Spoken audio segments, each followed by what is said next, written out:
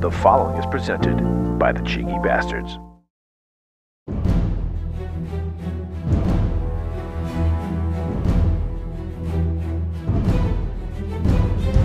Brace for impact, buckaroos, because your skulls are about to take a gargantuan blast of action-packed jackassery to the fucking ear holes. And audio exposure so mind-numbing extreme protective headwear should be mandatory to listen to this level of inane horseshit. So lock and load, buttercups, and prepare your tiny minds for your monthly assault of grade A action movie mayhem, filled with enough high-octane carnage, insane shootouts, and nose-busting fisticuffs that Michael Bay himself would weep like the little product placement bitch that he is. Now duck and cover, my little cupcakes, because it's time for the Men of Action podcast, a show packed with enough testosterone-filled bravado it could take down a small nation. So here are your hosts, those cheeky bastards themselves. From America, it's the notorious Scott K, and from England, it's the cynical Mr. Smith. They may be secret meat, but you can bet your ass they're packing some serious fucking heat. Shit's about to get explosive. Ho, ho, ho, you slag John sons of bitches, and welcome to the Cheeky Bastards are the Men of Action podcast. Same old bastards, brand new show direction. I'm the notorious Scott K. Ho, ho, ho. No, not really.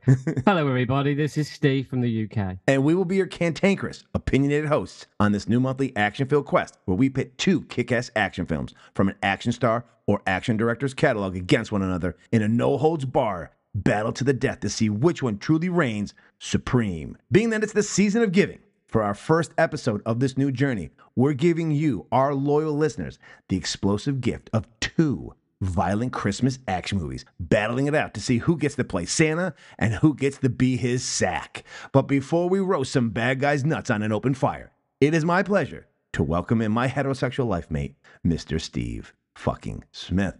Mr. Smith, happy holidays to you, although we are recording in November, a little early. However, if you know anything about capitalism, Christmas season starts November fucking 1, and we are a couple days in, so there are Christmas trees everywhere, there's presents being wrapped, there's jingles and bells, and elves sucking dick everywhere. So It's my favorite time of the year. Mine that's as well. For sure. But let's just keep it to December. Well, yeah. Funny thing is we have Thanksgiving, so like Thanksgiving is just the American way of like, we're going to get fat, we're going to forget how we got That's to kinda this like, place, yeah. and we're going to celebrate. So when you talk about Christmas movies, that always breaks my heart that Planes, Trains and Automobiles isn't a Christmas movie. You know, Well, for some reason, I always thought it was a Christmas movie. I but know. It's a Thanksgiving movie, which, by the time our listeners are listening to this, Thanksgiving, the movie will be out. So next year at this time, maybe we'll have another special where we look at it could be a turkey. Yeah, I'm hoping not. I hope he fucks the turkey. I hope he fucks the turkey and but we I hope get it's stuffed. not a turkey, but at this point, with Eli Roth, he's not been on an upward trajectory, has he? You know, so. He hasn't, but I mean, there's a lot of possibilities for this to be good. He's a little bit like I always think he's a little bit like Rob Zombie. He talks a good game and he's got a good knowledge of horror movies. Yet he can't seem to translate it to the screen very well. So it really is all up in the air at the moment. Well, we're gonna find out if his 2.5 minute trailer from Grindhouse can translate into a great hour 40 fucking gore fest. Well, we'll always have the trailer. We've got that at least. Well, at least we'll always have that. We'll always have that trailer for anything else. If you want to see grandma's version of a turkey get fucked, get stuffed by the killer, exactly. There's no need to. How about this? If nothing else happens in that film but that, I will be ecstatic. Well, that's I might stand up and give it a round of applause. In the theater, I might stand up and just give it, and there may be a tear shed, because that was what made that trailer. It just, it's just built to that being like the crescendo, and you're just like, that was amazing. The rest of the family sitting at the table and watching grandma as a turkey get fucked. We have some fun. We are guys? twisted fucks. So the reason we have once again pivoted, as you can see, is we had a fucking blast, which would be a surprise considering the first year of the podcast, as all we did was shit on Michael Bay. But Mr. Smith and I had a real blast going through these action movies, good or bad. And so we were like, we really enjoyed talking about them. We enjoyed our time, even with Petros, going through them, talking shit to each other, people forgetting how ratings and rankings work on movies. So it was a good time. Hey. And we decided that, you know what, we could continue to try to come up with ways to, decide this or that. But we thought, let's talk about action films, maybe from a director, maybe from the same star, and maybe not their bread and butter ones, but ones that are definitely will be known, but aren't the ones that are talked to death. Like, you won't hear us talk about Die Hard or Predator or Aliens. We're not going to go into the ones that everyone fucking knows. But we might jump into some of the ones from some of those actors / actresses / directors that deserve more, as Steve likes to say, reappraise them. And then we're going to have a fun way of doing it. We're not going obscure necessarily. No. Just ones that deserve, another look. Exactly. Yeah. Most likely some of the sequels that may not, that may have been a surprise that you go, oh, wow, it is as good or better than the original kind of thing. Yeah. But we're also going to pit them against each other. So we each pick a film, and each of these films we both love. So these aren't like a battle like whose film do we love more. But now we watch them back to back together. Well, not together, but you know what I mean. We don't hold hands and have popcorn. But Steve does look at a picture of me, and every now and again pauses the video and maybe takes a side note. Over here. Anyway, so we're then going to talk about them, have a fun discussion, and decide which film we think actually was the better of the film based on a bunch of circumstances. And it's just all opinionated. Some of you are going to disagree with us, which is what we enjoy. We're going to disagree with each other. And, at the end of the day, it's going to be just like a regular Christmas. Families are going to break up. Everyone's going to hate each other. And no one's going to get what they want. So, welcome to the Cheeky Bastards Christmas special. Ho, ho, ho. But we have to say one thing, and that is we want to thank again Mr. Ryan Rebelkin for adding us to the last of the Action Heroes Podcast Network, where he also added earlier in the year our Dropping of Bruce. And we are very thankful for everyone who listens to our other show and who now listens to this. We hope that this is another good feather in the cap of the podcast network and not just a steaming pile of turd, which is what we're going to discuss in a few minutes. Anyway, so hopefully we are not on the pure horseshit list for his podcast, and we're on the recommendation list instead. Give us a chance, please. All we are saying is give us a chance. If this doesn't work out, we're going to become crooners. I think there's going to be a lot of... We're going to burst into song a few times doing this. All right, so before we go into the Ebenezer Scrooge portion of the podcast, and one of my favorites, which we have not had an opportunity to do for 3 months. No. So I feel a little rusty. Yeah. Right? Like I do. This is why, I was messaging you a few things. I was like, man, I feel like I'm new to the game. I know. I had to put on our pure horseshit, a Nicolas Cage film, which is I put in our post. It hurt me a lot to do. It was not one of the best. It was like one of the worst films. By worst, it wasn't as good a film. So it was the worst film I could recommend not to watch. Yeah, not it hurt to put that on there. Like, I sat there going, I even tried to watch other movies so it wouldn't be the one. I could not find one. I was like, God damn it. Nothing else shitty came out that I wanted. I've had some problems finding a bad movie. There's a couple I thought were a shoo-in for being pieces of shit, and then by the time they finished, I was like, man, I really don't want to say they are, because in certain ways they delivered, and I don't think they deserve. But I did, man. I found a real piece of shit. I did as well, and the other thing is we had some good recommendations. Yes, that I couldn't talk about because I've been sneaky, right? Because when we get to my recommendation in a moment. I saw this about a month ago, and I was like, man, I'm not going to just let this... You held it? I did that too. Yeah, I've held back on this, because I was like, no, I want to talk to you about this one. Actually, funny thing is this recommendation was supposed to be for our last one. It's going to be posted by the time people hear this. With our next episode, the last episode for the Bayhem is on Tuesday, and I actually used the ones from Tuesday for today, and I was like, I'll put something new on those ones because I really wanted to talk about these. yeah. So I've held back on talking about it because I was like, man, I want to talk about this one. I didn't want a JPEG to be the only thing this movie gets.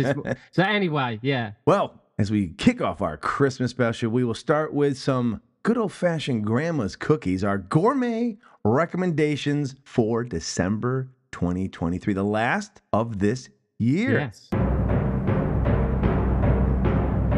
It's time for the Cheeky Bastards monthly movie or show recommendations.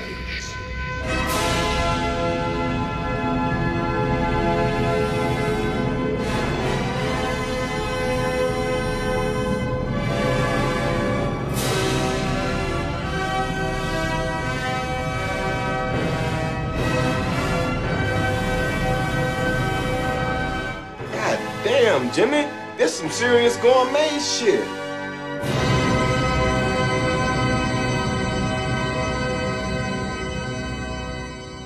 And it is an even month, which means I should say an even episode, as I get to go first.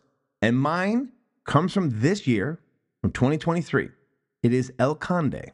This is a black and white Chilean dark comedy horror film from Pablo Larraín. It portrays a Chilean director as a 250-year-old vampire who's tired of life and just wants to fucking die already. This beautifully crafted cinematic masterpiece captivates its audience from start to finish, with its engaging storyline, compelling characters, and stunning cinematography. It's got plenty of hilarious dark humor, gruesome, gory violence, and a truly unique retelling of the vampire story.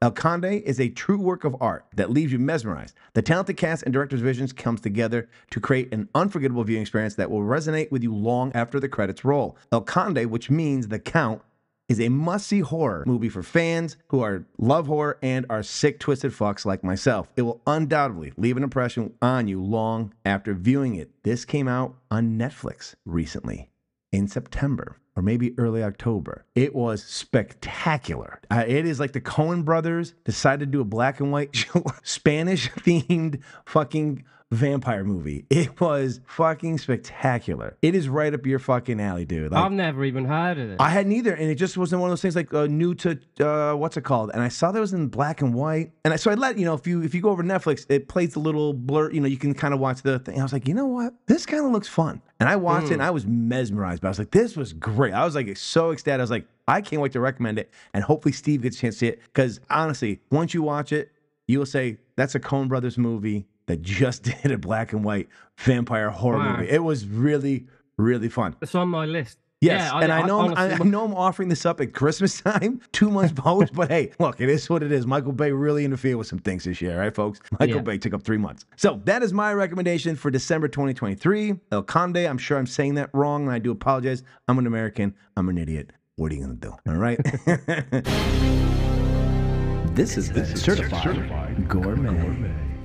I must say, it's subtitled. So if you don't like to read, oh no. If you don't want to read a book, you know what I mean? You might not like it. Oh, I'm in. I want to see this. Mr. Smith, what is your recommendation for us for December 2023? Okay, so like I say, I saw this about a month ago, and because we weren't getting to talk about our recommendations, I wanted to hold back on this one because this blew my mind. There's a film called God is a Bullet. Came out this year. Okay, so it stars Nicolás Coster-Waldau, who he's in Game of Thrones. You'd recognize him. He looks a bit like Aaron Eckhart with a fucking beard. He plays Jaime Lannister in Game of Thrones. For those of you who know Game of Thrones. I didn't see Game of Thrones. I know exactly. I know he's in it. So it stars him. It stars a young lady by the name of Maika Monroe, who's in It Follows. She's the lead girl in It Follows, and she's also in The Guest. And it also stars Mr. Jamie Foxx. I've seen this trailer. I know. As soon as you said it, yeah. So this is based on the true crime novel of the same name. The film follows Detective Bob Hightower, who finds his ex-wife murdered and his teenage daughter kidnapped by an insidious satanic cult. Hightower takes matters into his own hands and infiltrates the secretive cult with the help of the cult's only female victim escapee, Case Harden. Hightower and Harden team up with the Ferryman, a shadowy social renegade, to save Bob's daughter and to find closure for Harden from the cult and its maniacal leader, Cyrus. Now, it's directed by Nick Cassavetes as well. So this is Grindhouse, basically. It's kind of like Art House meets Grindhouse. There's elements of Mandy, almost. It's basically, it says based on a true story, but probably like the Texas Chainsaw Massacre is based on a true story, yeah? It's kind of like, I'm sure a cop's, daughter got taken in by some gang and he had some female help to get her back. But what happens, that's not what happens in this movie. Yeah. Kind of like our movies are based on true stories. They're kind of like Santa Claus. yeah, exactly. But honestly, this is ultra violent, surreal, fucked up. Only thing it's a bit long. Okay? It's a little bit long. But I will take that because this will blow minds.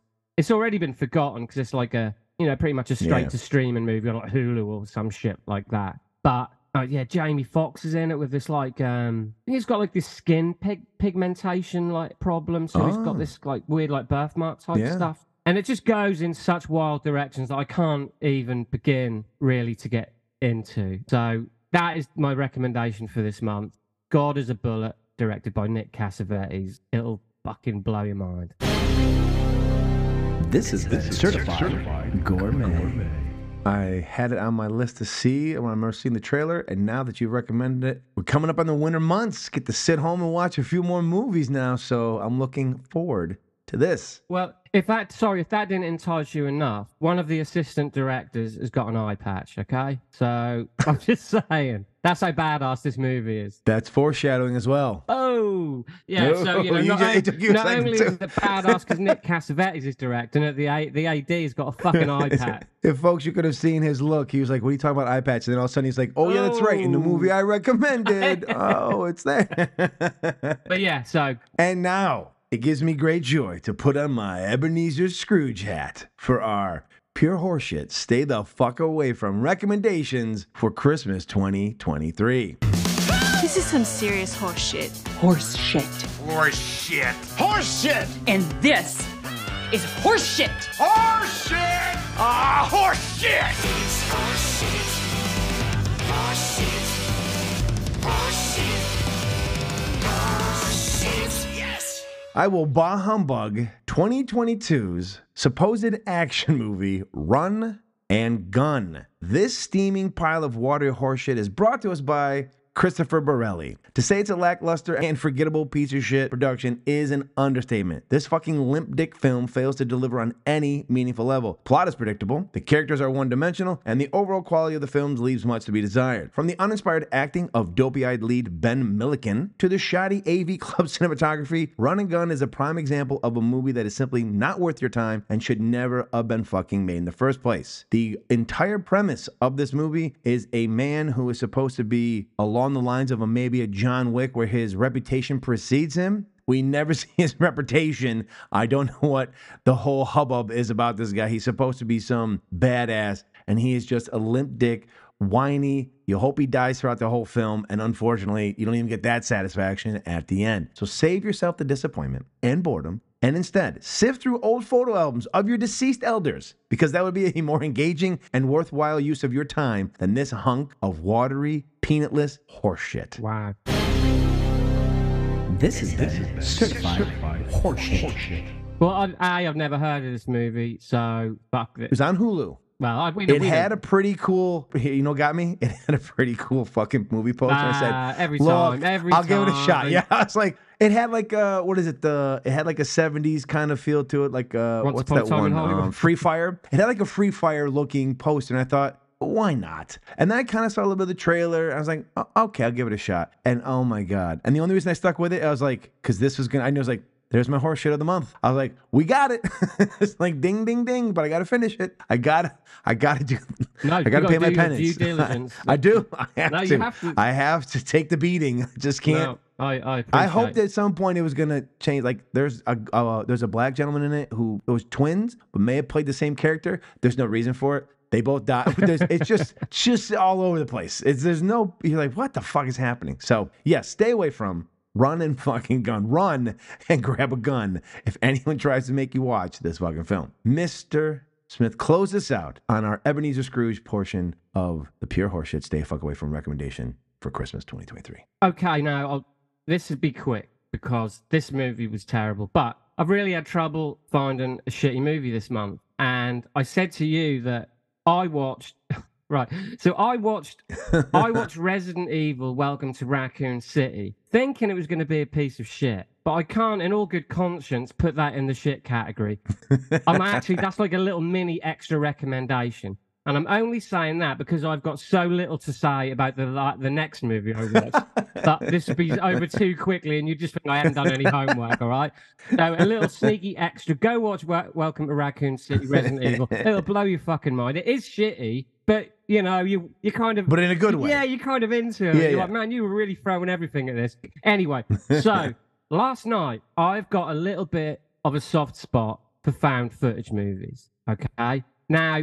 for every good one, there's 50 shitty ones. And so it's fraught with danger. So I watched one last night that came out this year called Project Eerie. Okay.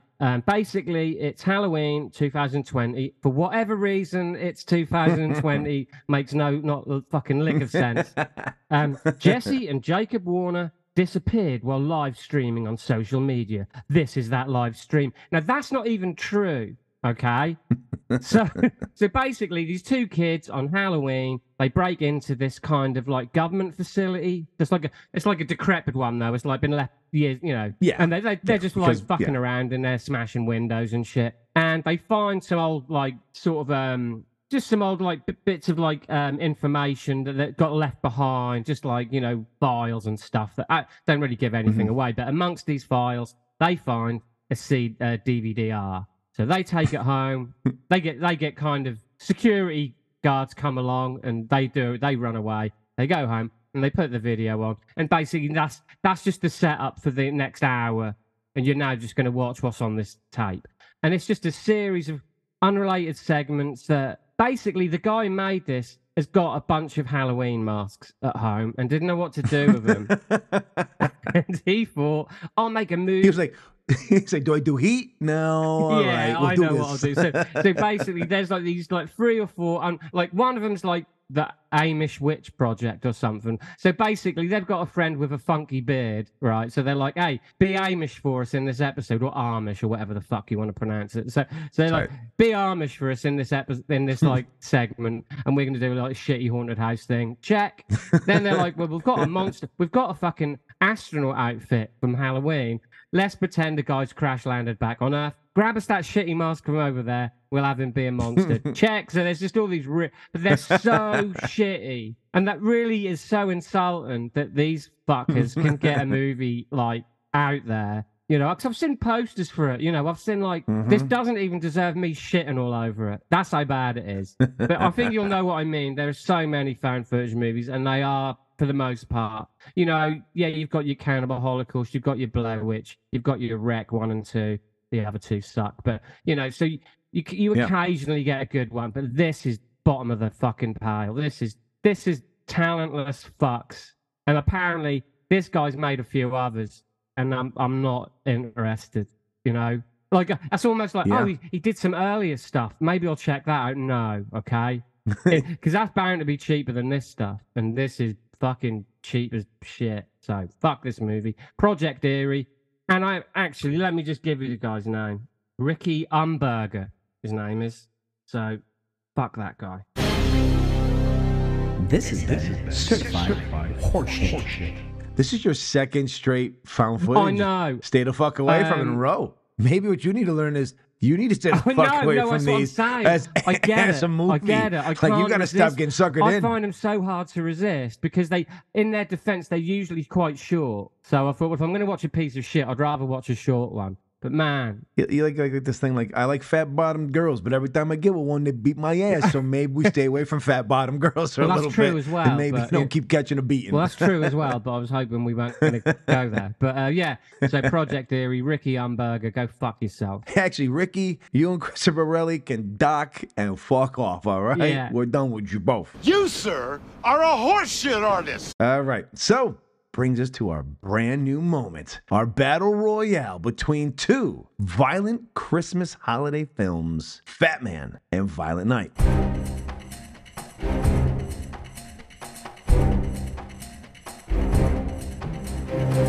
And now, the moment you've all been waiting for, our Santa Smackdown main event. In the red corner is the 2020 American black comedy action film, Fat Man.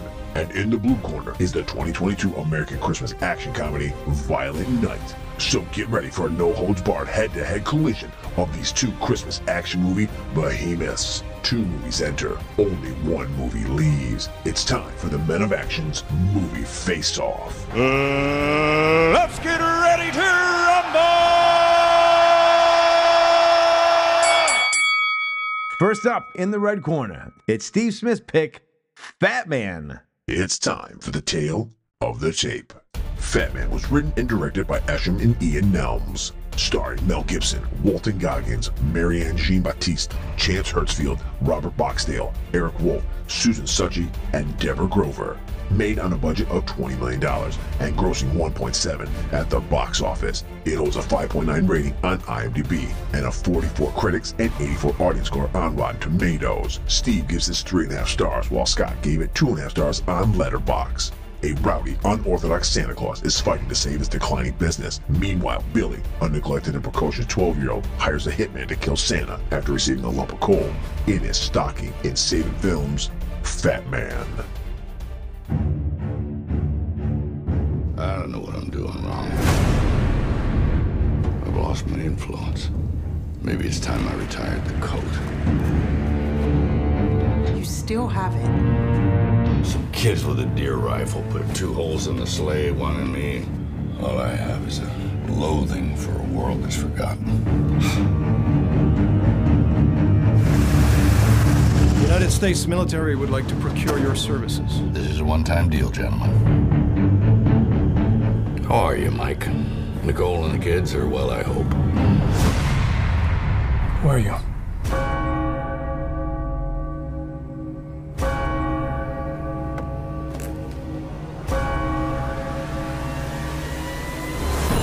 You just lost a big son! What's the job? I'd like you to kill Santa Claus. I'm looking for the Fat Man. You can't be serious. This is what people actually think of me. Christmas is a farce. I am a joke. What's the purpose of your visit? Hunting. I'm gonna kill some things. There is a rising number of our youth making poor decisions. Want the big man's head. Severed heads rot, they mold. Then I want his beard. I'm not shaving off a dead man's beard. Your workers sure have healthy appetites. That's why elves live much longer than humans. And Chris, he does the same? No, it's a giving that keeps him young. I've come for your head, Fat Man! Dashing through the snow, no one horse open sleigh. You think you're the first? All the fields will go. Think I got this job because I'm fat and jolly? Laughing all the way. Jingle bells, jingle bells, jingle all the way. Oh, what fun it is to ride in one horse open sleigh. Oh, come while you sleep. The Fat Man's got his eye on you, kid. Hey, whoa! Oh, that's Donner. Lucky it wasn't Blitzer. Should tear your package clean off. So, Fat Man was written and directed by Esham and Ian Nelms, 2 brothers. They've got a track record. They've done a few movies. Among the production credits, we've got David Gordon Green and Danny McBride. Now, a few years ago, I would have seen that as a positive. Yes. But these fuckers ruined these fuckers ruined Halloween, and they've now done it to The Exorcist. Yep. So that's not a plus Stay in anymore. your lane. But I think they're executive producers on this, so they kind of just gave their name to it to maybe boost it up a little bit. Now, in 2020, when this came out, nothing was making money. I'm not giving that as an excuse as to why this didn't make any money, but nothing was making money in 2020, you know. It did play on selected theaters, but it did really actually on Apple TV, Google Play, Netflix, it did really well. So, you know, moderately successful, we'll say, but that's on the home streaming market. Well, this came out at the end of 2020. We were still pretty much closed off from movie theaters. Yeah. A lot of movie theaters still hadn't opened. They didn't really open up till springtime of 2021. Let's be honest, they're still suffering now to an extent. So, I mean, it doesn't surprise me they did well in streaming because we were streaming the shit out of things in 2020, 2021. Now, not to jump too far ahead of myself, but this movie is a bit of a hard sell in a lot of ways, really. So, in the cast, you know, you got Mel Gibson. Yep. As Kris Kringle. As Ruth Kringle, you've got Marianne Jean-Baptiste. Billy Wennon is played by Chance Hurstfield, and we have the assassin, Jonathan Miller, played by Mr. Walton Goggins. My man. Mm-hmm. My man. So the film was written in 2006, Jesus. but was likely put in. Wow. Yeah, it was written in 2006, and it was likely put into production in 2019 when a possibly down on his luck Mel Gibson signed on to star. Chance Hurstfield, who plays Billy, the vile little kid in it, he was cast by the filmmakers because he resembled conservative podcaster Ben Shapiro, who serves as a model for a scorned and weird child. Now after now you've got that That's knowledge. awesome. That is awesome because he fucking totally does. Yes. Eric, right? So in the film, the elves, they've just got numbers to their names, haven't they? Yeah. So there's elves. Because Santa doesn't have fucking time to know names, all right? Yeah, exactly. And number 7 tells us. This Santa has got enough on his mind that he don't want to be dealing with that. Anyway, but in the cast there is an actor called Eric Wolf, and he plays the main elf, Elf 7, the foreman elf. Mm-hmm. He also plays a character called Foreman Elf in a film called A Christmas Horror Story, which came out in 2015. So this poor guy's been elf cast, basically. There's a climactic bloody shootout between Chris Kringle and Jonathan Miller, the hitman, which took 4 days to film and was filmed in temperatures as low as 36 below 0 Celsius. But I mean, you're filming in Canada in the fucking in the winter. in the winter. What do you expect? Yeah. Exactly. But that's just a few tidbits of information behind the scenes of the film. When did you first see the film? Yeah, well, I mean, I saw it when it came out in 2020. So you saw it in the Christmas time of 2020, early January of 21. Yeah, I first chance I had to get it. I probably obtained an illegal download at some point off of a shady individual who will remain nameless, although I did name him earlier in another episode. I will say one day this show was going to come to a halt because of Interpol, not because of anything else. Interpol will kick down a door one day when we're recording, and that's it for the Cheeky Bastards. There's no such thing as bad publicity. So, but no, I was like, I'm a huge Mel Gibson fan, so as soon I saw the trailer and my mind was just immediately blown. I literally saw it for the second time, a week or so ago. I do tend to call it kind of a hard sell, this one, because there is some actual quite sweet sentimentality to it between Chris Kringle and his wife, and he's genuinely worried for the employment of his elves, and he's lamenting the fact that, there's more really the film is about the fact that there's more badly behaved kids than ever, so people aren't wanting his toys anymore. So there is some heart and soul to it, but there's also some real darkness to it. So it's kind of like it has to do this juggling act. Whether it does it successfully is subjective. It's down to you, really, I think. But yeah, I mean, so you've seen this. You've seen it for the first time. First time. I mean, I don't know how. Yeah, I was just going to quickly say I don't know how available the film is anyway. Is it easy to find? I think it was on Peacock. I think I streamed it for free on Peacock. Okay. So it's here in America at the NBC streaming service. Our channel, is Peacock. So you may not Peacock, but yes, so it's easy to find on Peacock. I remember, and you remember our old podcast. I remember myself and Matt saying something about this film that was coming out when we were doing the Watch Us or Die podcast. And I let it slip by. I don't know what happened. It happens. Who knows? I completely forgot about it. And so since that happened, when you brought it up and we were going to do this, like, all right, I finally wanted to see it. So again, I'm a person who separates the actor from their personal life. Absolutely. I'm a huge Tom Cruise fan. We all know about Tom Cruise outside of acting. When the cameras aren't rolling, you don't know if you want to be hanging out with Tom Cruise. Well put. Mel Gibson's had his own checker past, but I'm a fan of his films. I think you can split the two things. I'm a fan of Michael Jackson's music. I know what he is as a person. So, there's the two sides of those coins. I get it. So I don't go into a movie with Mel Gibson. You just bring a bit of maturity to proceedings, don't you? I will say, though, having a bit of this past does add a little bit to his role when he's in Dragged Across Concrete, and adds a little bit in this movie. I'm sure that's it gives you a little bit of that. And Godfather as well. I'm sure these things aren't lost on him. Yeah, you know what I mean? So, I mean, it does give a little bit of it adds a little, takes the shine off of him as this pristine Hollywood actor that he probably had for a long time until his drinking problems got him in a little bit of trouble. trouble. Yeah. Right? No, Like, absolutely. when has drinking not got anyone in a little bit of trouble? No one's ever been like, that guy saved 7 people in a burning building. He was drunk out of his mind. That never happens. No. That's usually the guy who set the building on fire. Exactly. While he was being against it. Yeah. So, But anyway, no, you're right. Yeah. I enjoyed it. The only thing is because when I watch it, this is what we'll talk about in our wrap up of the showdown. I don't know that it's a Christmas film because this really is taking place in the new year, and we've really just sidestepped Christmas. Like it's an interesting take on the film. Is the filmmakers decided it's Santa's a character, but we're not talking about Christmas because we have Christmas night, but it's literally he gets on a sleigh and then we see the door shut, and he comes back wounded. Christmas is not even a part of it, and it's like what happens post Christmas and why the government shows up and all this other stuff happens. Well, there's a lot going on. And Yeah, I think so it decided to skip Christmas, which I liked. But it's the a little fact bit. that Christmas is in trouble. Yes. The Yeah, next well, then, Christmas yeah. is in trouble, and the film is about can he pull it all together? Yeah. So there's a Christmas next year. I would argue that. Is it also fun that Santa is technically on welfare? Is that also a little fun that Santa is subsidized by but there's a lot of the government? subtext with it. Like, isn't that kind of like I was like, is Santa on welfare? I was like, Well, this is awesome.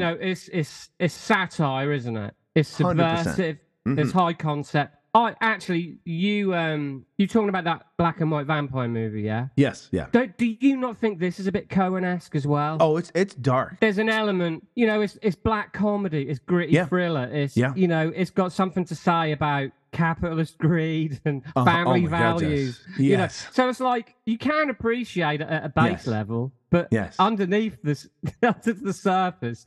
But my thing is, this is quite dark, this film. And I'm like, I don't know who knows?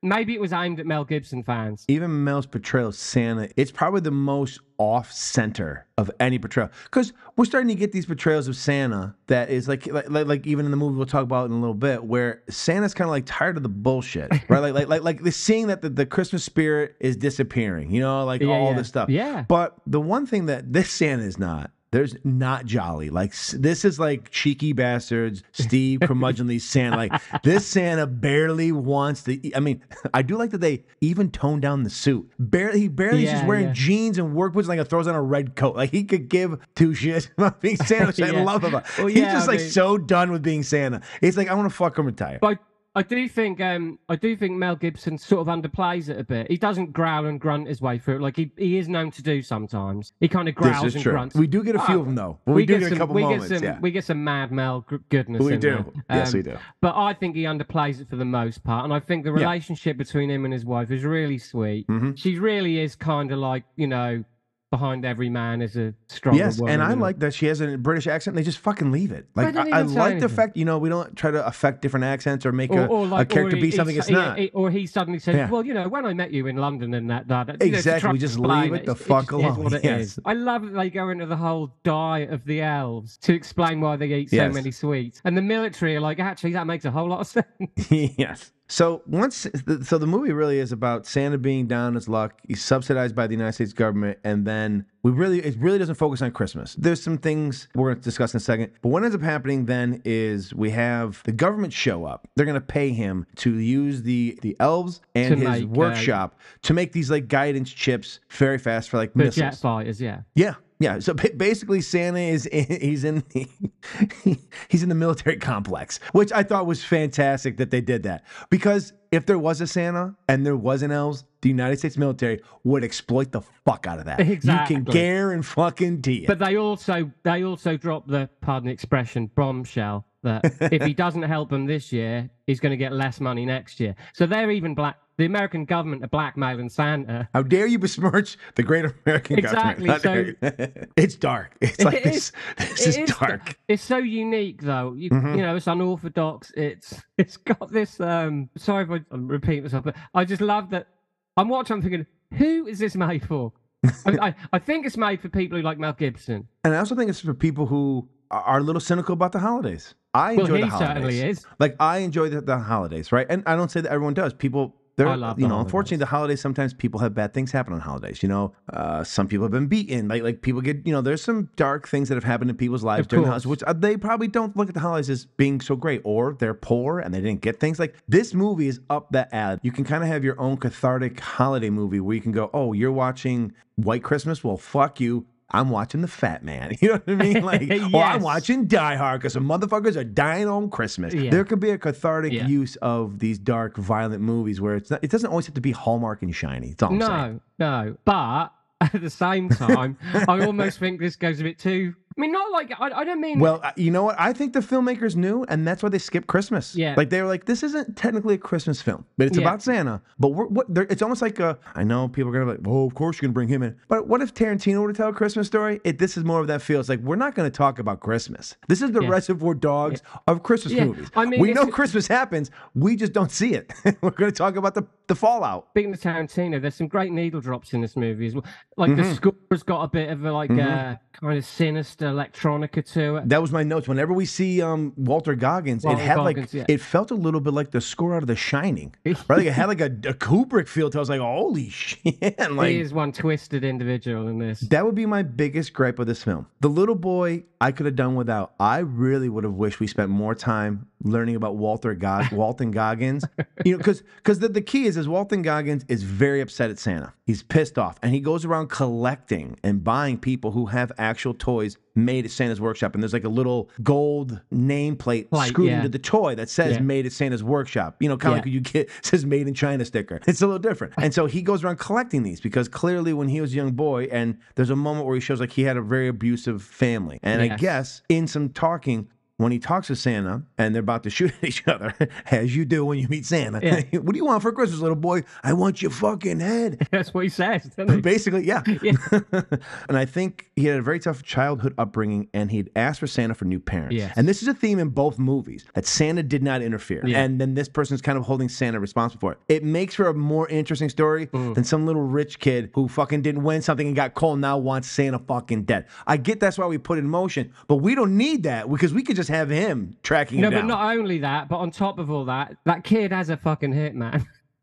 It's kind of true. I mean, it's kind of funny, but if we cut him out, it would have led up to our battle at the end being so much more climactic. But then you don't get that. When you get a shady hitman, they're in the shadows. Do you know what I mean? I know, but you get enough. I really would have liked to see more because Walton Goggins is the man, amazing. You know. But I just think that how the story unfolds and the reason for things happening does all. I know, it sounds silly. It all makes sense. But Walton Goggins.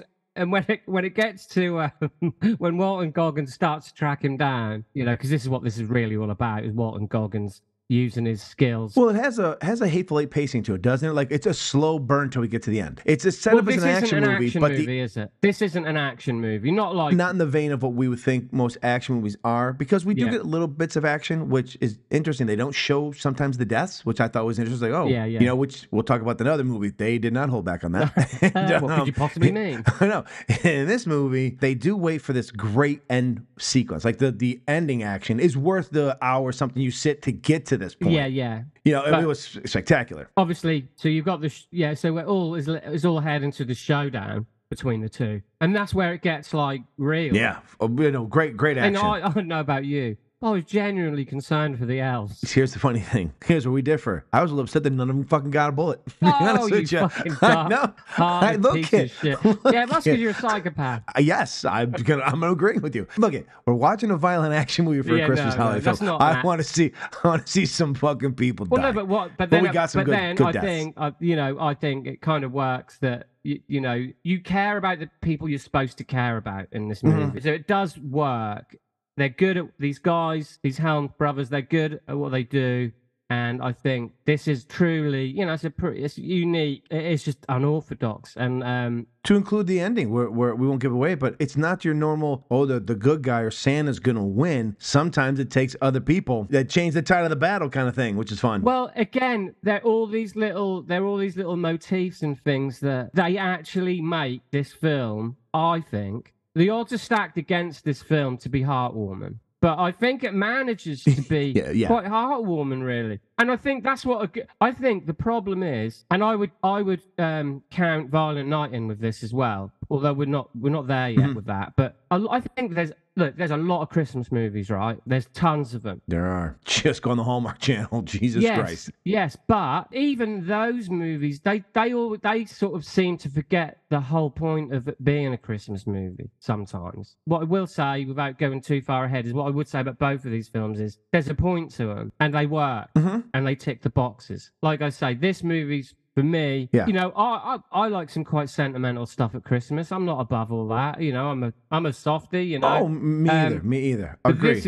Agreed. But this for me, you know, like I say, the fact that Walton Goggins and Mel Gibson are in this is kind of almost enough. It's a Christmas Western. No, well, a Santa Western. It really is. It leads down. It is, because the showdowns on this rural farm in Canada, it's all snow. It's two guys. Mel Gibson, Santa Claus, brings out a fucking Western pistol anyways that he's collected like he's the fucking Predator. Look, everybody's listening. You know when you watch a good film, is because when you talk about it, you want to watch it again. That's what I always think, you know. And just listening to you, giving your perspective, I'm like, you know what? Yeah, man, I'm in on this. This is one of my Christmas movies now. It's funny thing is I think it's a Santa movie, not really a Christmas movie. Because like I said, it says we're gonna sidestep Christmas and we're gonna tell a different tale of it's almost like a day in the life of Santa Claus post Christmas. Like it really does have. I feel like they sat there, we're gonna do a Reservoir Dogs type of thing with Tarantino. What if we talk about Santa? we take Christmas. We don't even talk about Christmas. And they're kind of like, exactly.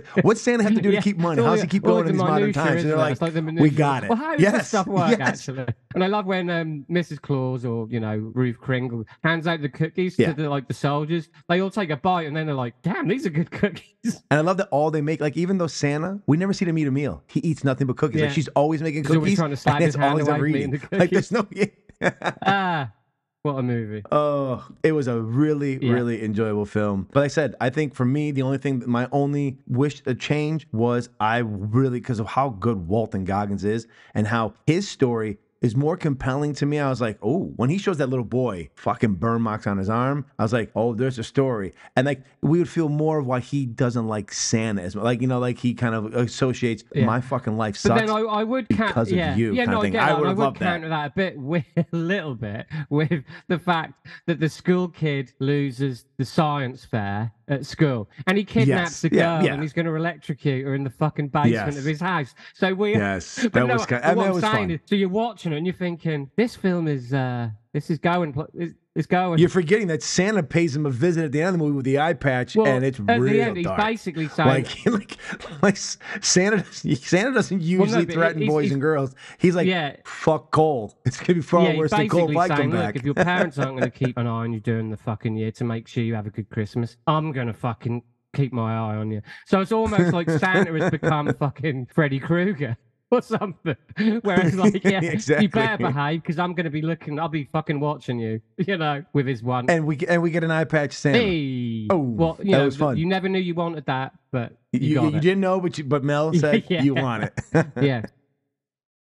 All right, so wrapping up our first film. Is this considered a Christmas film? And where do you put it in Mel's filmography? Like, where does it belong? And, because like we just did with Michael Bay, you got your greats, you got your, hey, these are decent. And then you got to go, holy shit, why did they make that film kind of thing? Is it a Christmas film? And where does it belong, do you think, in his filmography? Firstly, I will say, to me, it's a Christmas movie. I think it's Christmassy enough because I think this story is just about the very, Christmas is at stake here, yeah? This is all about, can we pull together and make Christmas happen next year? So, the stakes are there. So, to me, it's a Christmas movie. You've got the reindeer, you've got elves, you've got the fat man, you've got Christmas music. This is Christmas. Like I say, there's not that many Christmas movies I actually really like. I like 4, probably, maybe I like 6 now. But anyway, I'm just saying, for me, it's a Christmas movie because it's about the very fact that Christmas is at stake, ladies and gentlemen. And as far as, I'll rank this high up, right, on the Mel scale. Because... like a must-watch Mel movie. Absolutely, right. Yeah. But, look, Mad Max 2, The Road Warrior, for me, is the fucking perfect movie. Nothing will ever eclipse that. But when I start looking at his filmography, there's quite a lot there I'm not into, Yeah. I love Mel Gibson almost more than I love a lot of his films. I know think he's a... So I'm maybe obviously this was my choice of film, so obviously I've got a certain attachment where you love Uncle Mel, Papa Mel, baby. I love Uncle Mel. I think he does a great job as Santa, and you know, a lot of his films I'm not that into, really. You know, I mean, obviously Lethal Weapons and Mad Maxes and stuff like that, but Bird on a Wire, The Patriot, shit like that, I'm kind of like, I'm not really that into. But obviously, as you pointed out, Dragged Across Concrete is a masterpiece, quite frankly. So, but for me, yeah, on both counts, it's up high. I originally didn't think I was going to say it was a Christmas film. But the guy is the main person outside of Jesus. I get it, you Christians, relax. But the guy who actually is on all the fucking publicity at this time of year is Santa. And as a person who's also a Tarantino fan, this definitely has the era of, it's not a Tarantino film, I'm not saying that, but they went with the Tarantino direction of like, well, what if we talk about a Christmas film, but we don't even focus on Christmas? We talk about why we got to save Christmas and all the other things that happen before you get to Christmas. So very much like what they did with Reservoir Dogs. We talk about the actual jewel heist. We never see the jewel heist. We see the fallout. Very similar. And Mel Gibson and Walter Goggins are fucking awesome in this film. When they're on screen, just mesmerized by them. And I, like you said, his post Troubles catalog, this goes in with Dragged Across Concrete in a must-watch Mel film. Because I think people have bypassed him because of it. I understand. That's your opinion. You're right, whatever. But if you can separate the actor from who they are in real life and you can just watch their art, there are two films out there that you're missing out on. And Mel gives great performances in both of them. So yes, I too agree with you. This is definitely a well-deserved dark Christmas film for all you people who are a little sick and twisted just like me during the holidays. Hey. And if you enjoy good Mel films, this is right up your fucking alley. And now we jump to film number 2, 2022's Violent Night. It's time for the tale of the tape.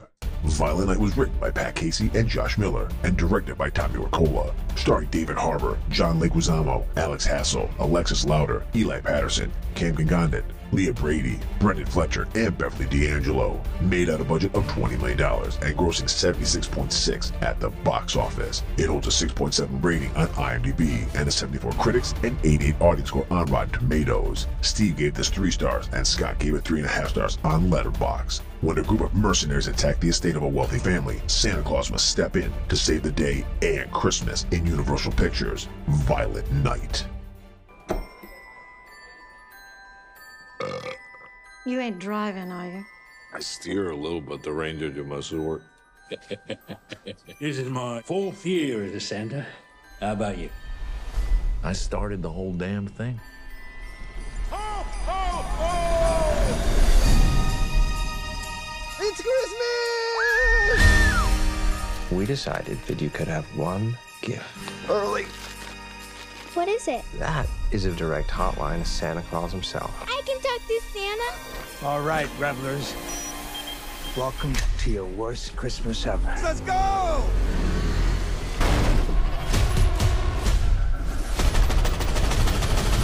You have $300 million in your personal vault.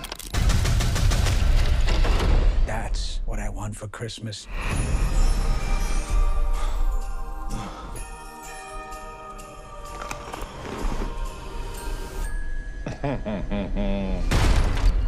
I don't want any trouble, okay? Someone's gonna scooch up that chimney.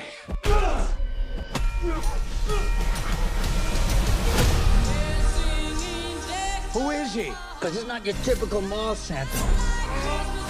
Santa, are you there? Daddy said you were very busy tonight. My name's Trudy Lightstone. Are you gonna help us, Santa? Yeah, Trudy. Santa? You're on my nice list. Santa Claus is coming to town. Time for some season's beatings.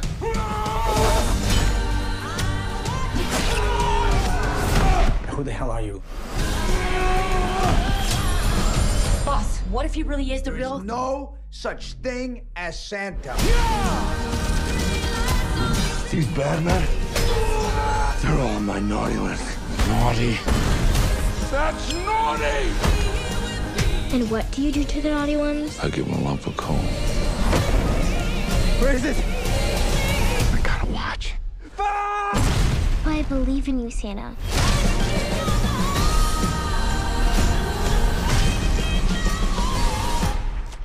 Come on. Which one of you did that? Prancer? So unprofessional. Now, when I was able to find some fun stuff on this, our lovable character, Morgan Steele, the half-wit action star who's married to our protagonist's family's gold-digging sister, is based on Mark Wahlberg. And like Mark Wahlberg, Steele stars in several films about the military. And he says this is Mark Wahlberg because in the film he says if there was a few less guys, he could defeat them and get them out of the situation they find themselves in. And Mark Wahlberg is quoted as saying that if he was on the planes during 9/11, he could have stopped the hijackers, which he had to apologize for in 2012. Now, I don't know if you noticed this, there is a catering truck logo, and the logo on the company's van is Farkas and Dill. That is named after the bullies from A Christmas Story. I enjoyed that. And anybody watching this film will instantly go, this reminds me a lot of, I don't know, Die Hard, Die Hard 2, and Home Alone, which it openly says it's like they're going to do something like Home Alone. Like it doesn't even tongue in cheek. It goes, we're about to do a section with a little girl and Home Alone. And you think, oh, great. And then we'll get into it. I was like, oh, wow. I actually pulled that off. I was like, I actually almost liked it better than what Home Alone did. It was a little more violent, a little more deadly. So yeah, in this film, you're going to get references and homages to Die Hard and Die Hard 2 throughout the fucking film. Throughout it. And one last little tidbit, David Harbour, who is our lead who plays Santa, he's a twist.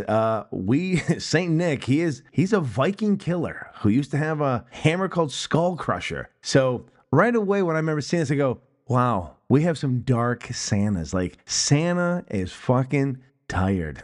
He definitely is watching you when you sleep, and he's packing a fucking hammer called Skull Crusher. So watch your fucking P's and Q's, kids. Or either Santa with the Skull Crusher or one-eyed Santa are gonna fucking pay you a visit. Now, Mr. Smith, since this was your actual first time seeing this film, what was your initial impression from seeing Violent Night, which just came out this time last year? You know what? This wins the Bullet Train Award 2023, right? Because you'd have to, it's a reference to previous episodes. yes. Call back. I know that's vague, and I can't really expect anyone to listen think, yeah, I know exactly what he means. But right, they're smoking jackets and pipe. Can you get some cognac? Let me just say, when I saw the trailer to this, so this was last year. You came out this time last year, yes, sir. Yeah, and I just thought, I don't want to see this, so I didn't. But obviously, you put it forward as your choice for this month. Man, I fucking loved this movie. I absolutely I knew you would. Was having a fucking blast watching this movie. Okay. David Harbour, he is just do you know what? I've got a feeling he's peaked with Violent Night now. That's probably his, and I don't mean that disrespectfully to him. No, I know what you mean. I just think, the whole Stranger, because he's been around for a long time, David Harbour. Yes. If you actually look at his filmography, he's literally been in every film ever fucking made. He was, do you know what I mean? Gone with the Wind. He crops up in Charlie Chaplin movies. He's crazy. Jesus Christ. No, but he's been in so many things in the background and as like side characters and stuff. He's been in so much. I think this is like peak David Harbour. This is the movie he should be remembered for, actually, because he owns this movie. No David Harbour, no movie, as far as and that isn't. Do you know what? That isn't even a criticism of the movie. That is just to say how good he is. Yeah. He's not carrying a weak movie. He's just so very good. Strong in the film. He's just so good. The violence is insane, John Leguizamo is a fantastic sort of pantomime villain. He just doesn't have a moustache to twirl. That's one of my criticisms. No, but that's the kind of guy you're dealing with here. Yeah, I was just like, I actually was a bit disappointed that I was a snob about it last year because I could have gone to see this in the cinema, and I didn't. So one of them things where I get it wrong sometimes, you know. And you're looking at me like, no, Steve, you fucking get it wrong all the time. Because I do. I get it wrong a lot lately. Not to get too far away from it, but my issue with these John Wick movies, like I've said before, is they're relentlessly violent, and I just get so bored because when there's no violence, there's nothing else. Yeah, there's nothing to fill the space in between the setup. Do you know what a great triple bill is? This, Nobody, and Bullet Train. Because they recognise the ridiculousness of their violence. So and there's they think, humor spread throughout them. So let's be ridiculous with everything else. Let's just go all out. Yeah, because Bullet Train has to be probably one of the most ridiculous films I've ever seen. Agreed. It makes no sense why any of it would happen. It's also incredible, and this is the same. You know, this is so good. So yeah, first time watch.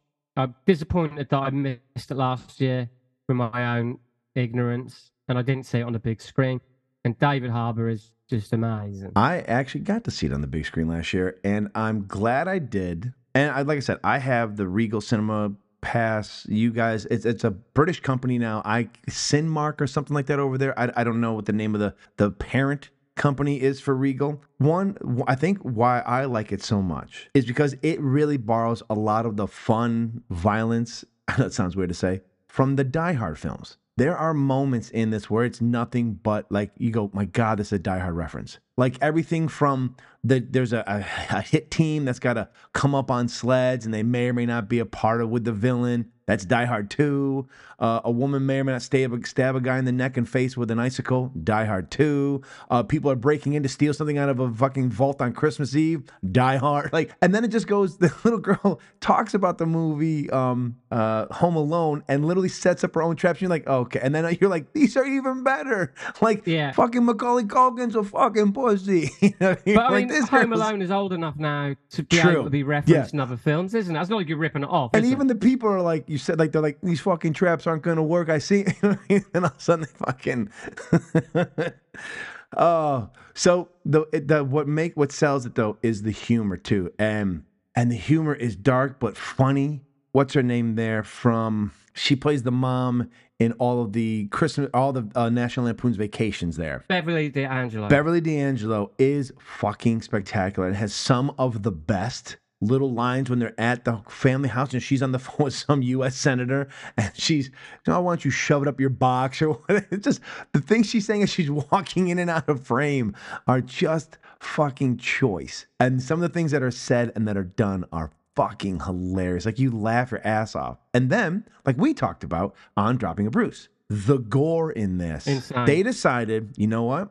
We're making a dark, comedic, grindhouse style movie about Santa having to become John McClane on Christmas Eve. But he, like John McClane, has some skills, but it takes him a little bit to remember those skills. And he's only as good as he is when he gets the fucking sledgehammer. And that sledgehammer scene, now look, I'll say this too. It is very reminiscent of and I don't know if it was intentional or if it's just they just didn't see it. But it had these moments of old 80s movies where villains show up out of nowhere. You're like, I felt like 5 guys walked into that barn and he kills, it feels like 30. And you're like, it's such a small space. You're like, how do the rest of them not know what's happening in this barn? But at the same time, I'm all sitting there going, I don't care. Just keep sending the pigs in for slaughter. I don't even care. Yeah. I don't care why they don't know that he's in there, how they aren't hearing the rest of their squad getting brutalized. I actually felt like in both films, there were times when I wanted to I was clearly overthinking, with Steve. Yes. I was like, Scott, shut the fuck up, shut your brain. Enjoy this. There's Santa Claus is killing people with a sledgehammer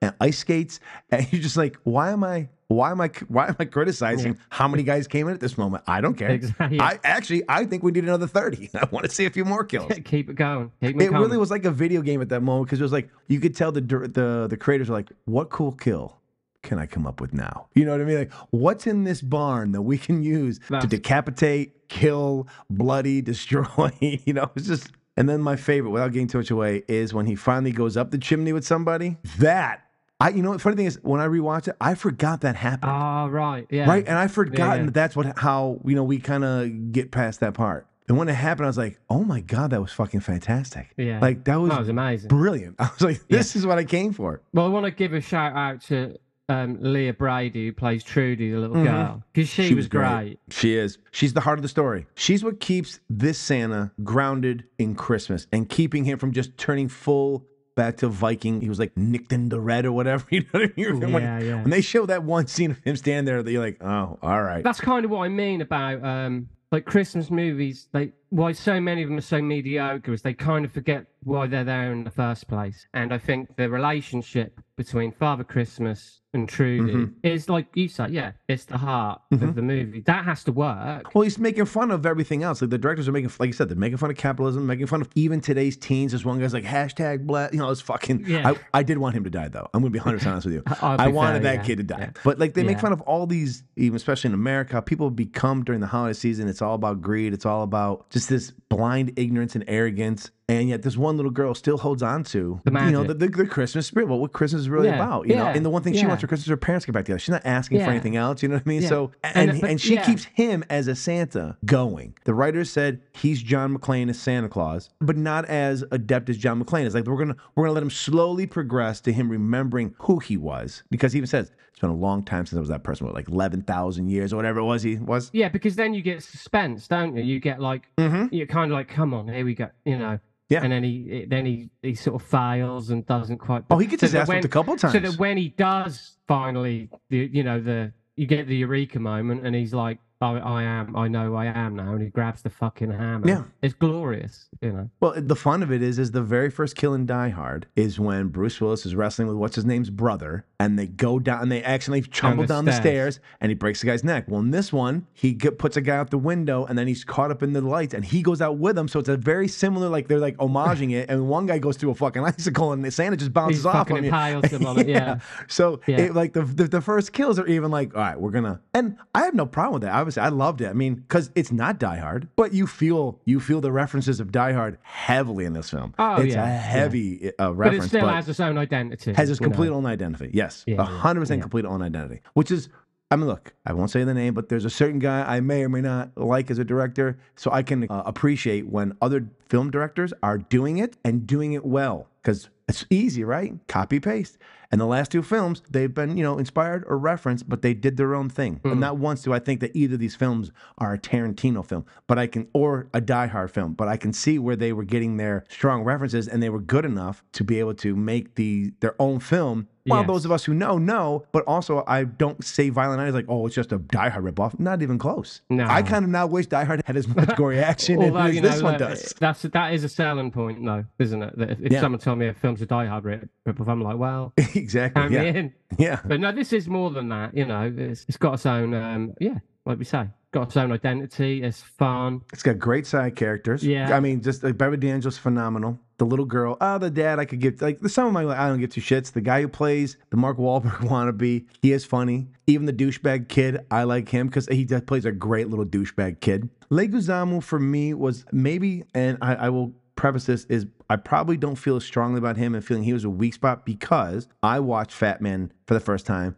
and then I watched this film. So it's unfair to try to compare him to Walton Goggins because Walton Goggins is so good as the villain, delicious as the villain, that Leguizamo in comparison, I mean, they're not even in the same fucking stratosphere. That's how good Walton is. And I like John and things like he was great in last year's The Menu. He's spectacular as like a Hollywood douchebag himself. He's Mr. Reliable. He is, but I did feel he was a little forced in his attempt to be the villain. But they did have some fun tongue-in-cheek moments. Like they referenced a few things, making fun of, like, clearly made fun of Die Hard. What are you, like a security guard?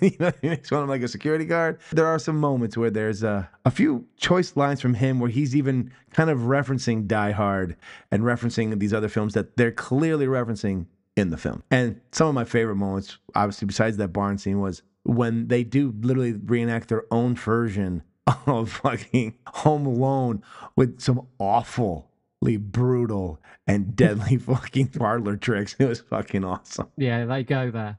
All right, my friend, in your opinion, should this film be considered a Christmas film, and where does it belong in the, I want to say, brief David's filmography, not the filmography we now know him as, like obviously Stranger Things, Black Widow. He also plays, what's the one guy who's got the horn broke off? Hellboy. That wasn't his fault, though. No, yeah. He's also in Hellboy, but, these are the things he's starting to become known for. Stranger Things has definitely put him on the map as far as now an actor that people recognize more than just some side character. So, what are your feelings on both? I think if this is the only film David Harbour is remembered for, he did it. He did, That's worthy of being remembered for. You know, I mean, I've looked at his filmography. I think this is the best thing he's done, personally. I mean, Stranger Things is a different thing. Yeah, it's a show. You know, yeah, that's TV. Yeah. That's We're not talking about TV. We talk movies here.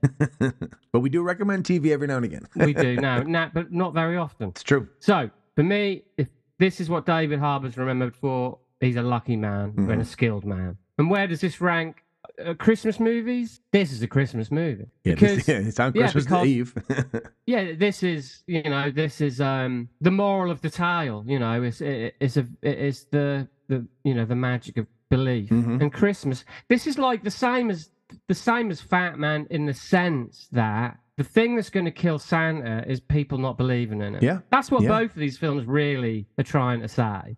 You know, so yeah, for me, absolutely up there as a peak Harbour and a great Christmas movie that is now on my watch list for. I've got a list of films I watch every Christmas, and like I say, there were about four. Now there's 6. So yeah, definitely. I would say you put this in with Die Hard, and now also Fat Man would be great if you're into the violenter side of Christmas. Where there's still a bit of a tale of hope. These are great films to go in. They belong to be Christmas films. If the nonstop copy-paste hallmarks are considered Christmas movies, where everything turns out bright and shiny, these are a little bit more for the people who want a little more darker edge to their Santa. They want a little extra whiskey in the eggnog with Santa. And when someone's getting their nuts roasted on an open fire, they actually want someone's real nuts being roasted by Santa on an open fire. Absolutely.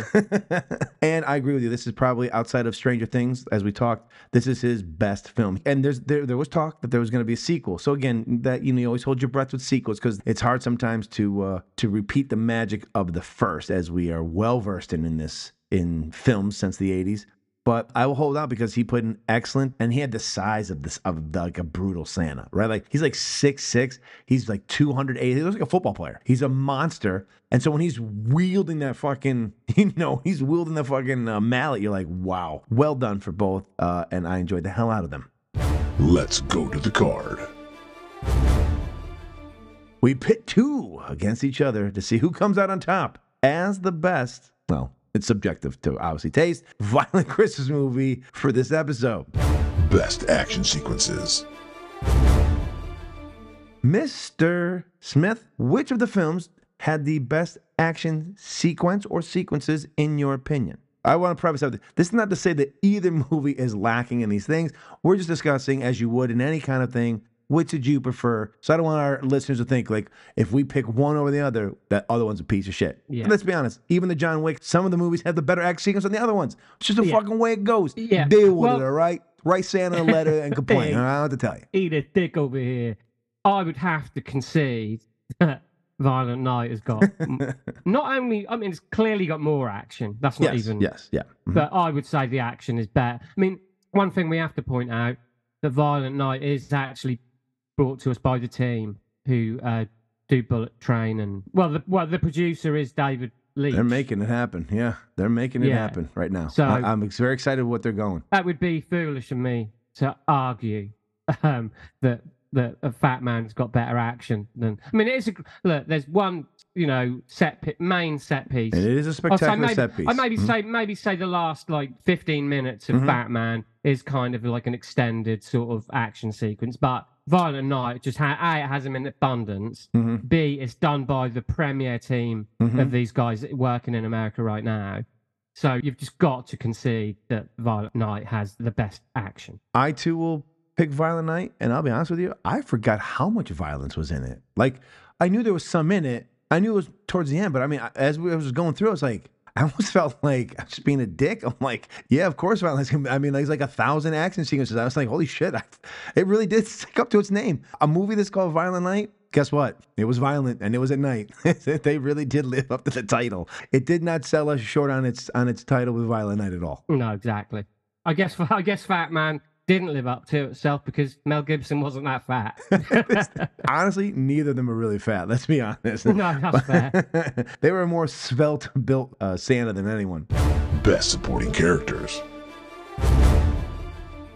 Now, sir, who do you think had the best supporting cast of characters in it? I'm going to go with Fat Man. Like, I agree with you about John Leguizamo, but he's one of those guys.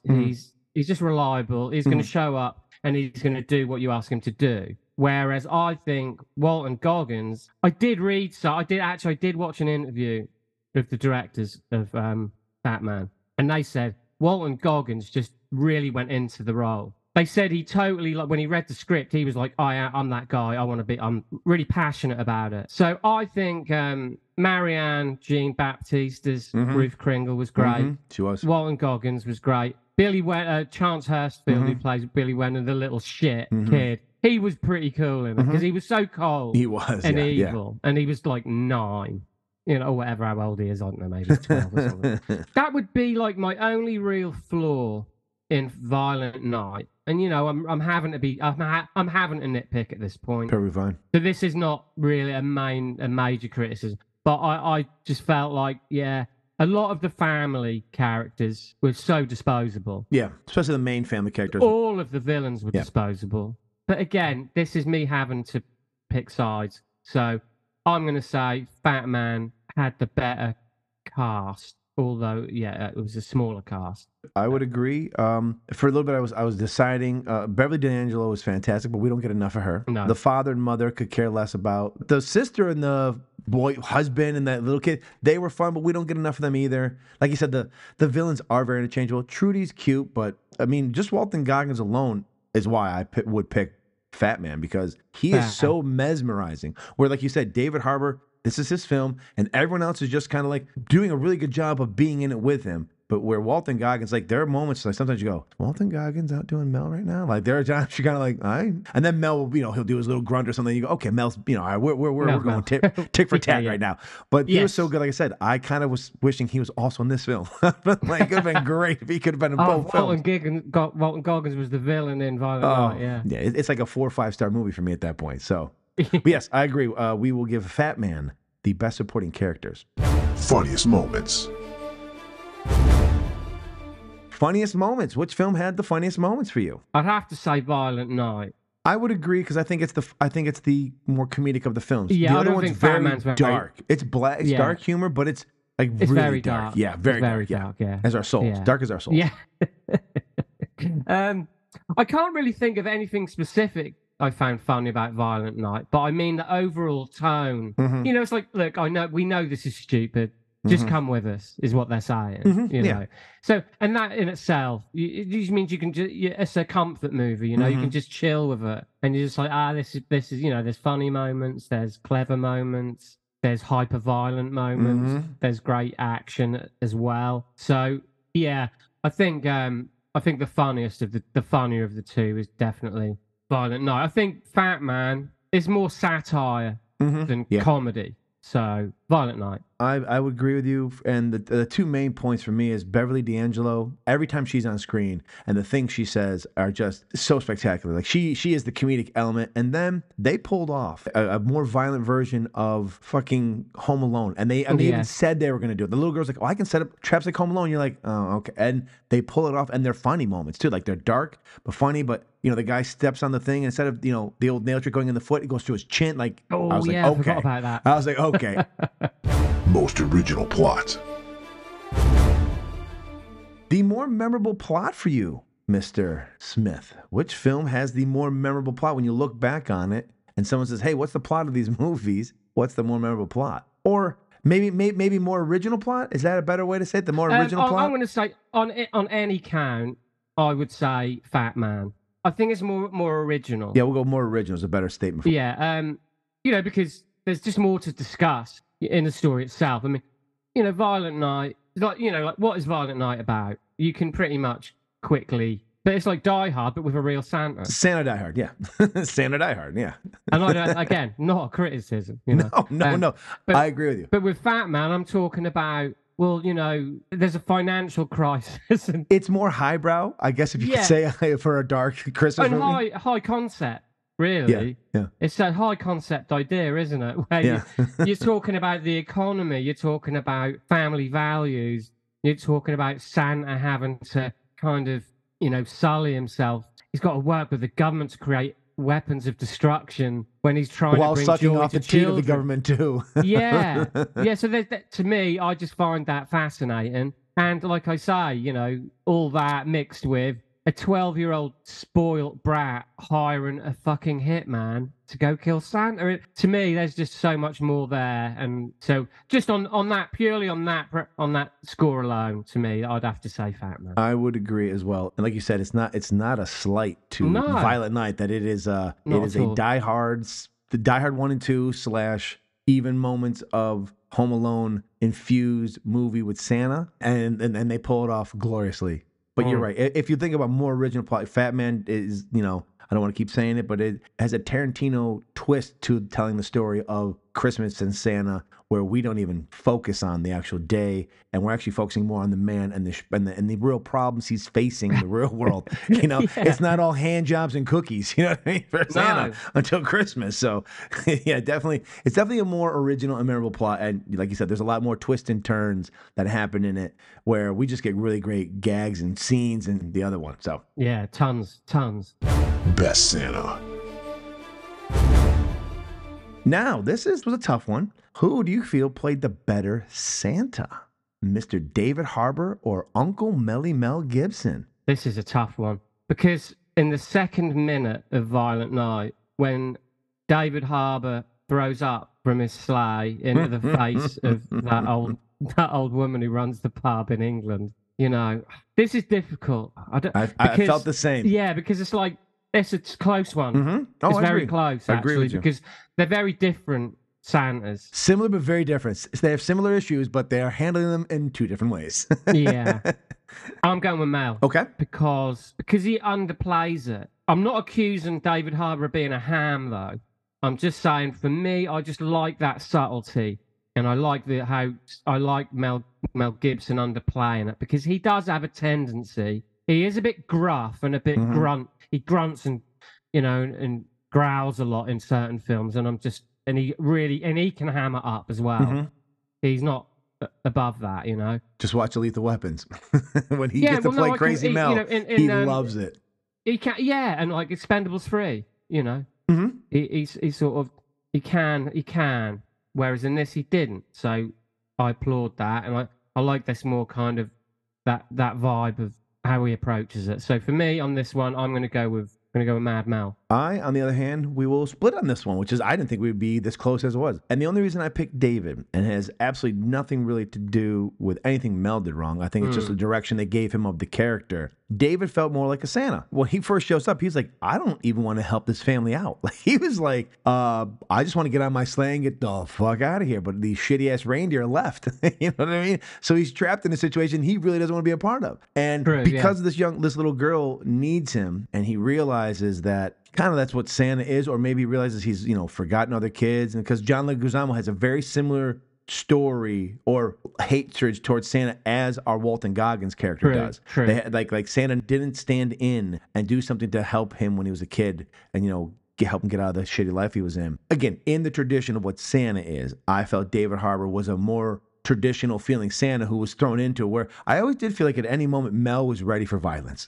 And that's not a bad thing. I don't say that with bad thing. No, I sometimes feel like Mel was ready for violence at any moment. Yeah, you make a really good point there, because say Mel Gibson was playing the David Harbour role, you would expect violence. Yes, and I didn't expect. Whereas with David Harbour, you've got the surprise of him suddenly going fucking ape shit and killing everyone. Yeah. So you lose that suspense. Mm-hmm. That's all too believable that Mel Gibson would go that way. Whereas with David Harbour, he's kind of cuddly and big and oafish. You're not sure he's going to go all out. Yeah. So when he does, it's a real pump your fist in the air moment, isn't it? Yeah. So I see. But that. I do enjoy both of their portrayals, because they're both different portrayals that we don't normally get, and that's what I thoroughly love about them. I know there's some slasher films out there where Santa's like this fucking crazy. I like the fact that they're too easy. They're put to violence for outside factors. Like their hand has been forced. Like they have no other option but to do this. It's not like they just come in like, I'm cracking fucking kids' skulls tonight. You know what I mean? Yeah. The better movie. Now our final decision, which we will also put out to you, our listeners, as your choice. Which is the better violent Christmas movie? And again, this is subjective. We are both already saying we love them both. you should watch both of them. We don't have to recommend them to you. If they're on this podcast from this point on, we're recommending them to you. Unless we have some kind of disclaimer in the beginning, like, today we're going to do opposite day, or something like that. We are both recommending that you should see both of these films if you're into the diehard type of violent Christmas movie that has the Christmas themes, but just doesn't just tell the funny, shiny, I mean, if you want fun, shiny Christmas movies to feel good, Hallmark's going to throw 300 of them at you. All right, so you can wrap your arms around all these B-list actors doing something about coming home for country Christmas or baking at Christmas or any modern main theme at Christmas time, all right? You'll have that. But if you want a little darker edge, which of these two would you say was the better one for the violent Christmas film, Mr. Smith? Okay, so in true Christmas spirit, right? If you want a mainstream crowd pleaser, look no further than Violent Night. David Harbour is fantastic. The action is bloody and hilarious. The whole movie is guaranteed to tick the required boxes for some solid festive entertainment. However, if you favour something more twisted, come over to the dark side. Perhaps a more brooding and intense take on Santa, it still has enough sweetness and sentimentality under all of the bullets and bloodied bodies. In fact, you could say the same thing about both movies. Watch Violent Night with your friends. You'll laugh your asses off. But when everyone heads home, pour yourself a glass of the hard stuff, light up a cigar, and get into the unique, sinister, and perfectly crafted Fat Man. Mel Gibson gives an understated performance, and Walton Goggins is at his menacing best. So, in conclusion, he's a fence sitter again. this is a double bill that I would recommend to everyone this Christmas.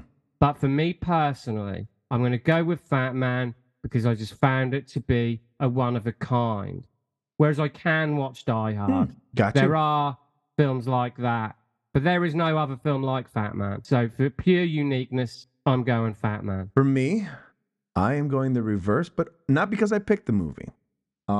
Because I thoroughly enjoyed Fat Man. I love the story. I love the twist on the take. I love that it doesn't take place during Christmas. Walton Goggins. Look, you don't have to like Mel Gibson. That's fine. But if you like Walton Goggins, then you need to watch this film just for him alone. And you can bypass the fact that Mel Gibson's playing Santa. You'll be okay. I promise. You'll wake up the next morning and life will still be okay. But for Walton Goggins alone, if you can't stomach Mel, Walton is spectacular as a villain. And Mel plays an excellent, just curmudgeonly, fuck Christmas type of, like, I'm so tired of doing this type of Santa. But for me, as Steve said, I had the most fun, like you said, like Bullet Train.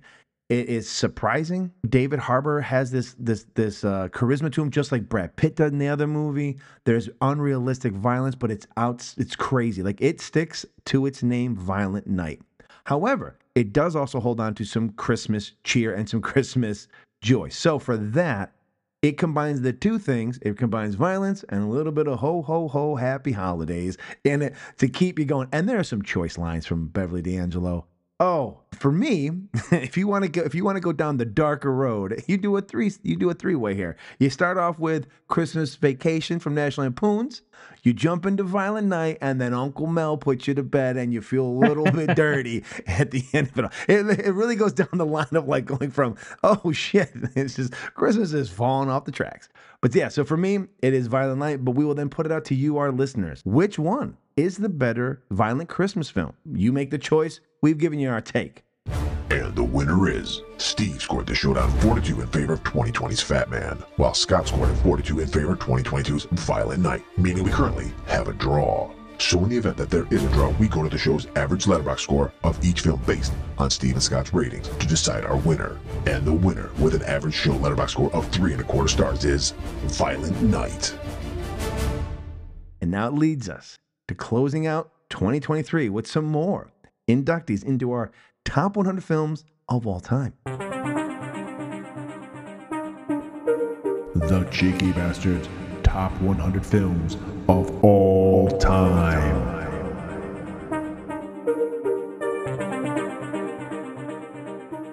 We are through 59 to 62 now. We're steadily getting there.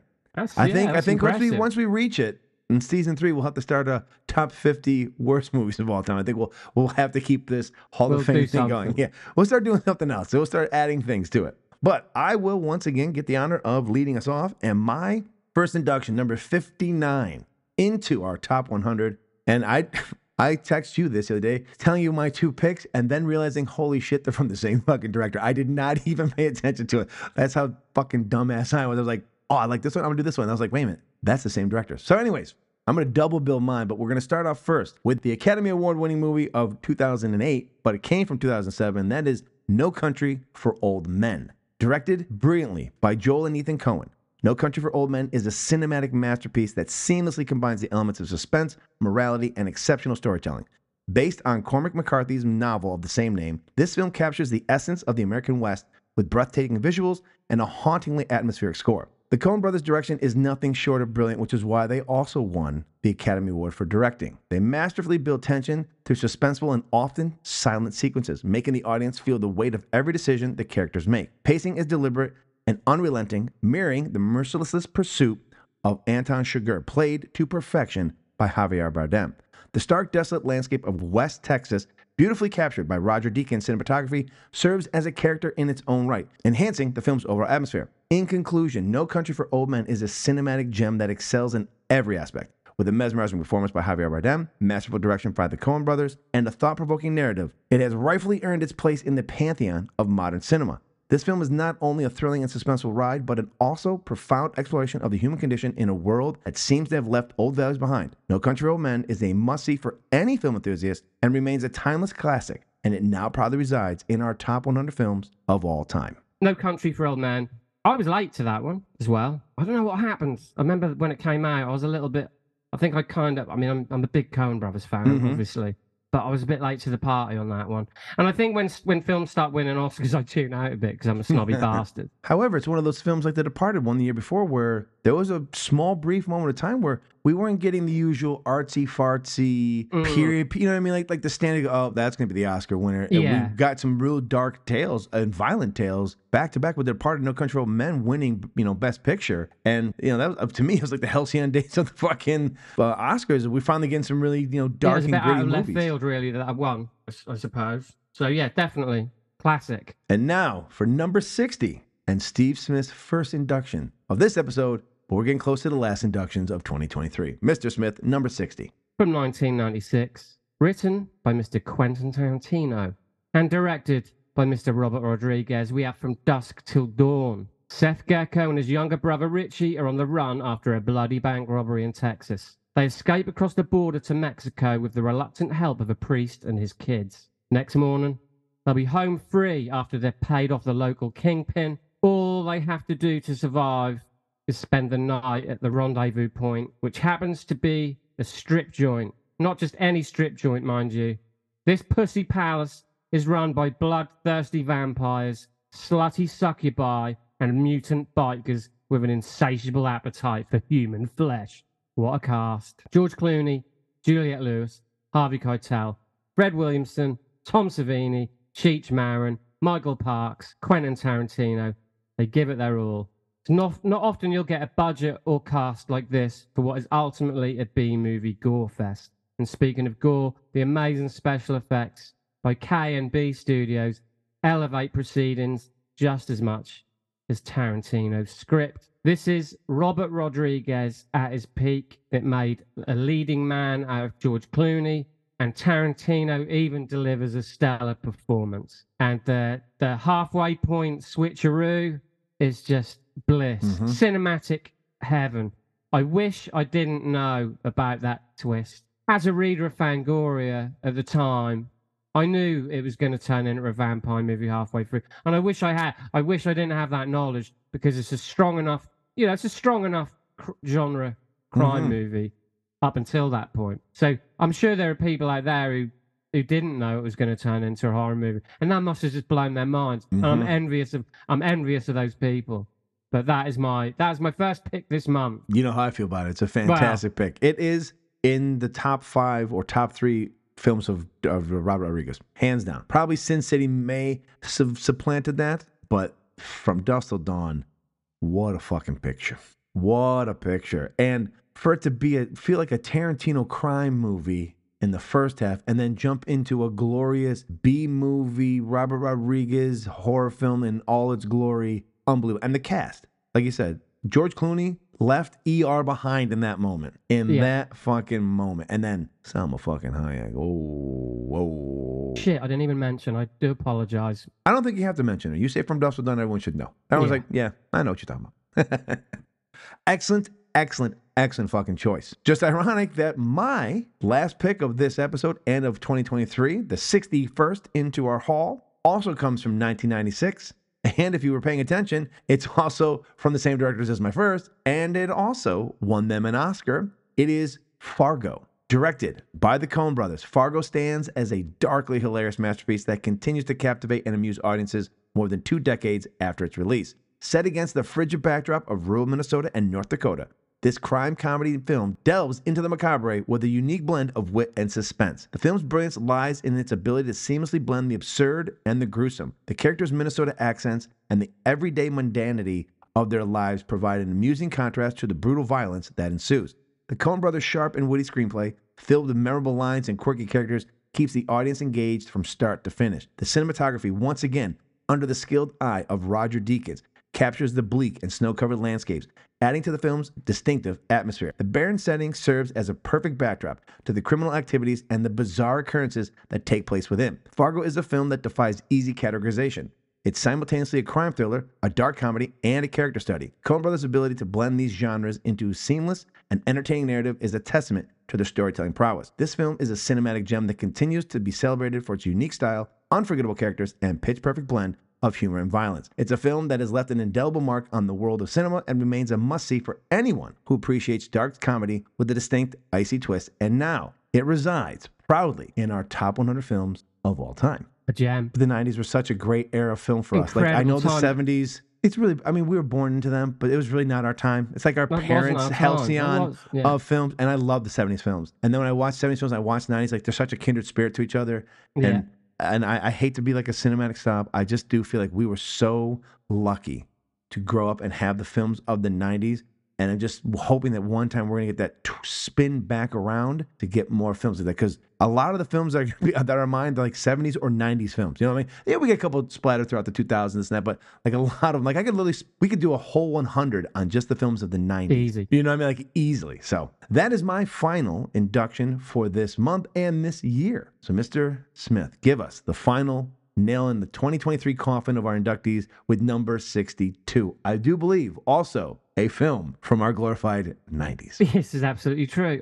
Okay, so from 1997, directed by Curtis Hanson, we have LA Confidential. Now, LA Confidential is a complex moral opera set in the 1950s where cops, hookers, tabloid journalists, and gangsters mesh together through the day-to-day hustle and bustle of post-war Los Angeles. Ed Exley, played by Guy Pearce, is the new golden boy of the LAPD. Is determined to make it to the top of the heap, no matter who's in the way. However, his ambitions bring him into conflict with everyone, including Captain Dudley Smith, played by James Cromwell, who has a more experienced view of law enforcement. You've then got Detective Bud White, played by Russell Crowe, who takes great pleasure in beating confessions out of those he believes to be guilty, and Jack Vincennes, played by Kevin Spacey, a cop and celebrity schmoozer who works as a technical consultant for a popular TV cop show.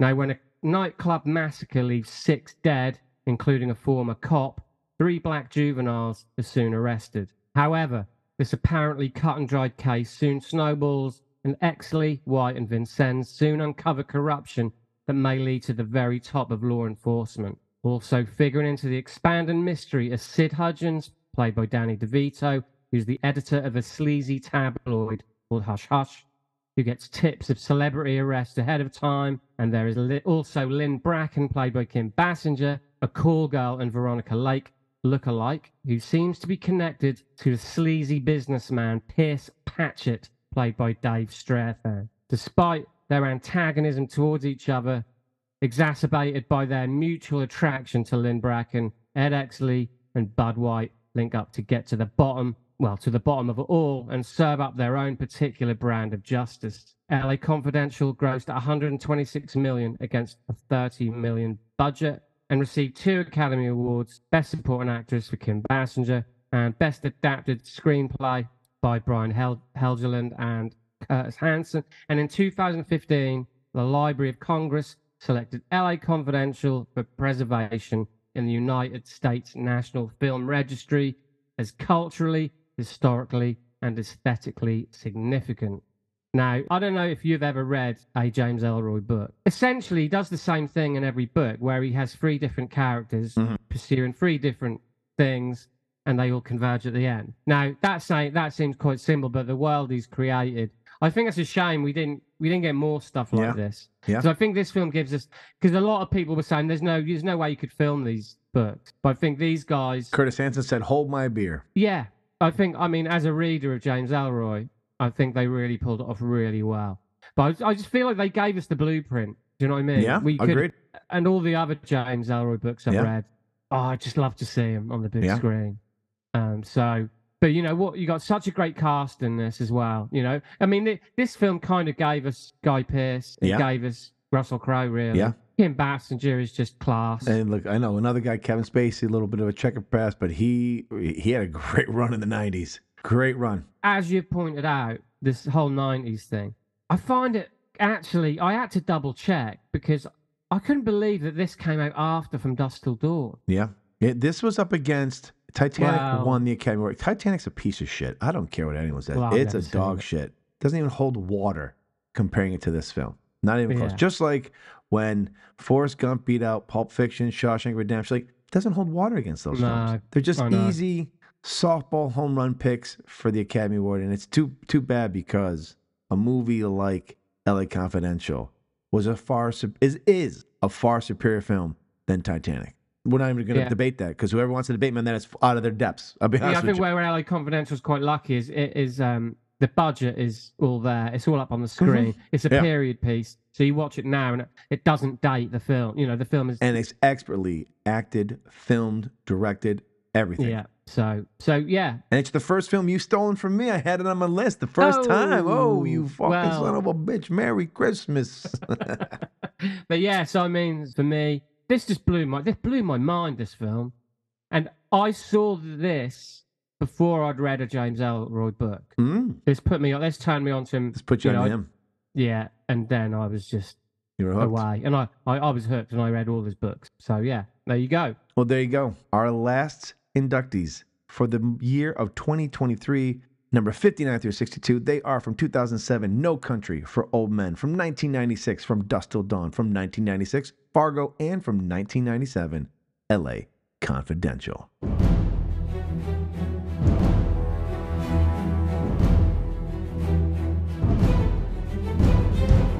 That will do it for another action-packed movie showdown. Now you can join in on the debate and let us know who you had as the winner of this month's head-to-head cinematic battle by following the show on all its socials. Those links can be found in our show notes. And be sure to join us again in 2 weeks for our latest episode of Dropping a Bruise, available, just like this podcast, exclusively on the Last of the Action Heroes Podcast Network, where you can find other amazing shows dedicated to such iconic action stars as Stallone, Lundgren, Van Damme, Schwarzenegger, and Seagal. The link to the network can also be found in the show's notes. We hope you'll drop in again next month to help us kick off the new year as we pit 2 underrated Arnold action flicks against one another, as 1987's The Running Man squares off against 1988's Red Heat for Schwarzenegger's supremacy. So until then, stay explosive, my friends. This has been a Man with an Exceptional Beard production.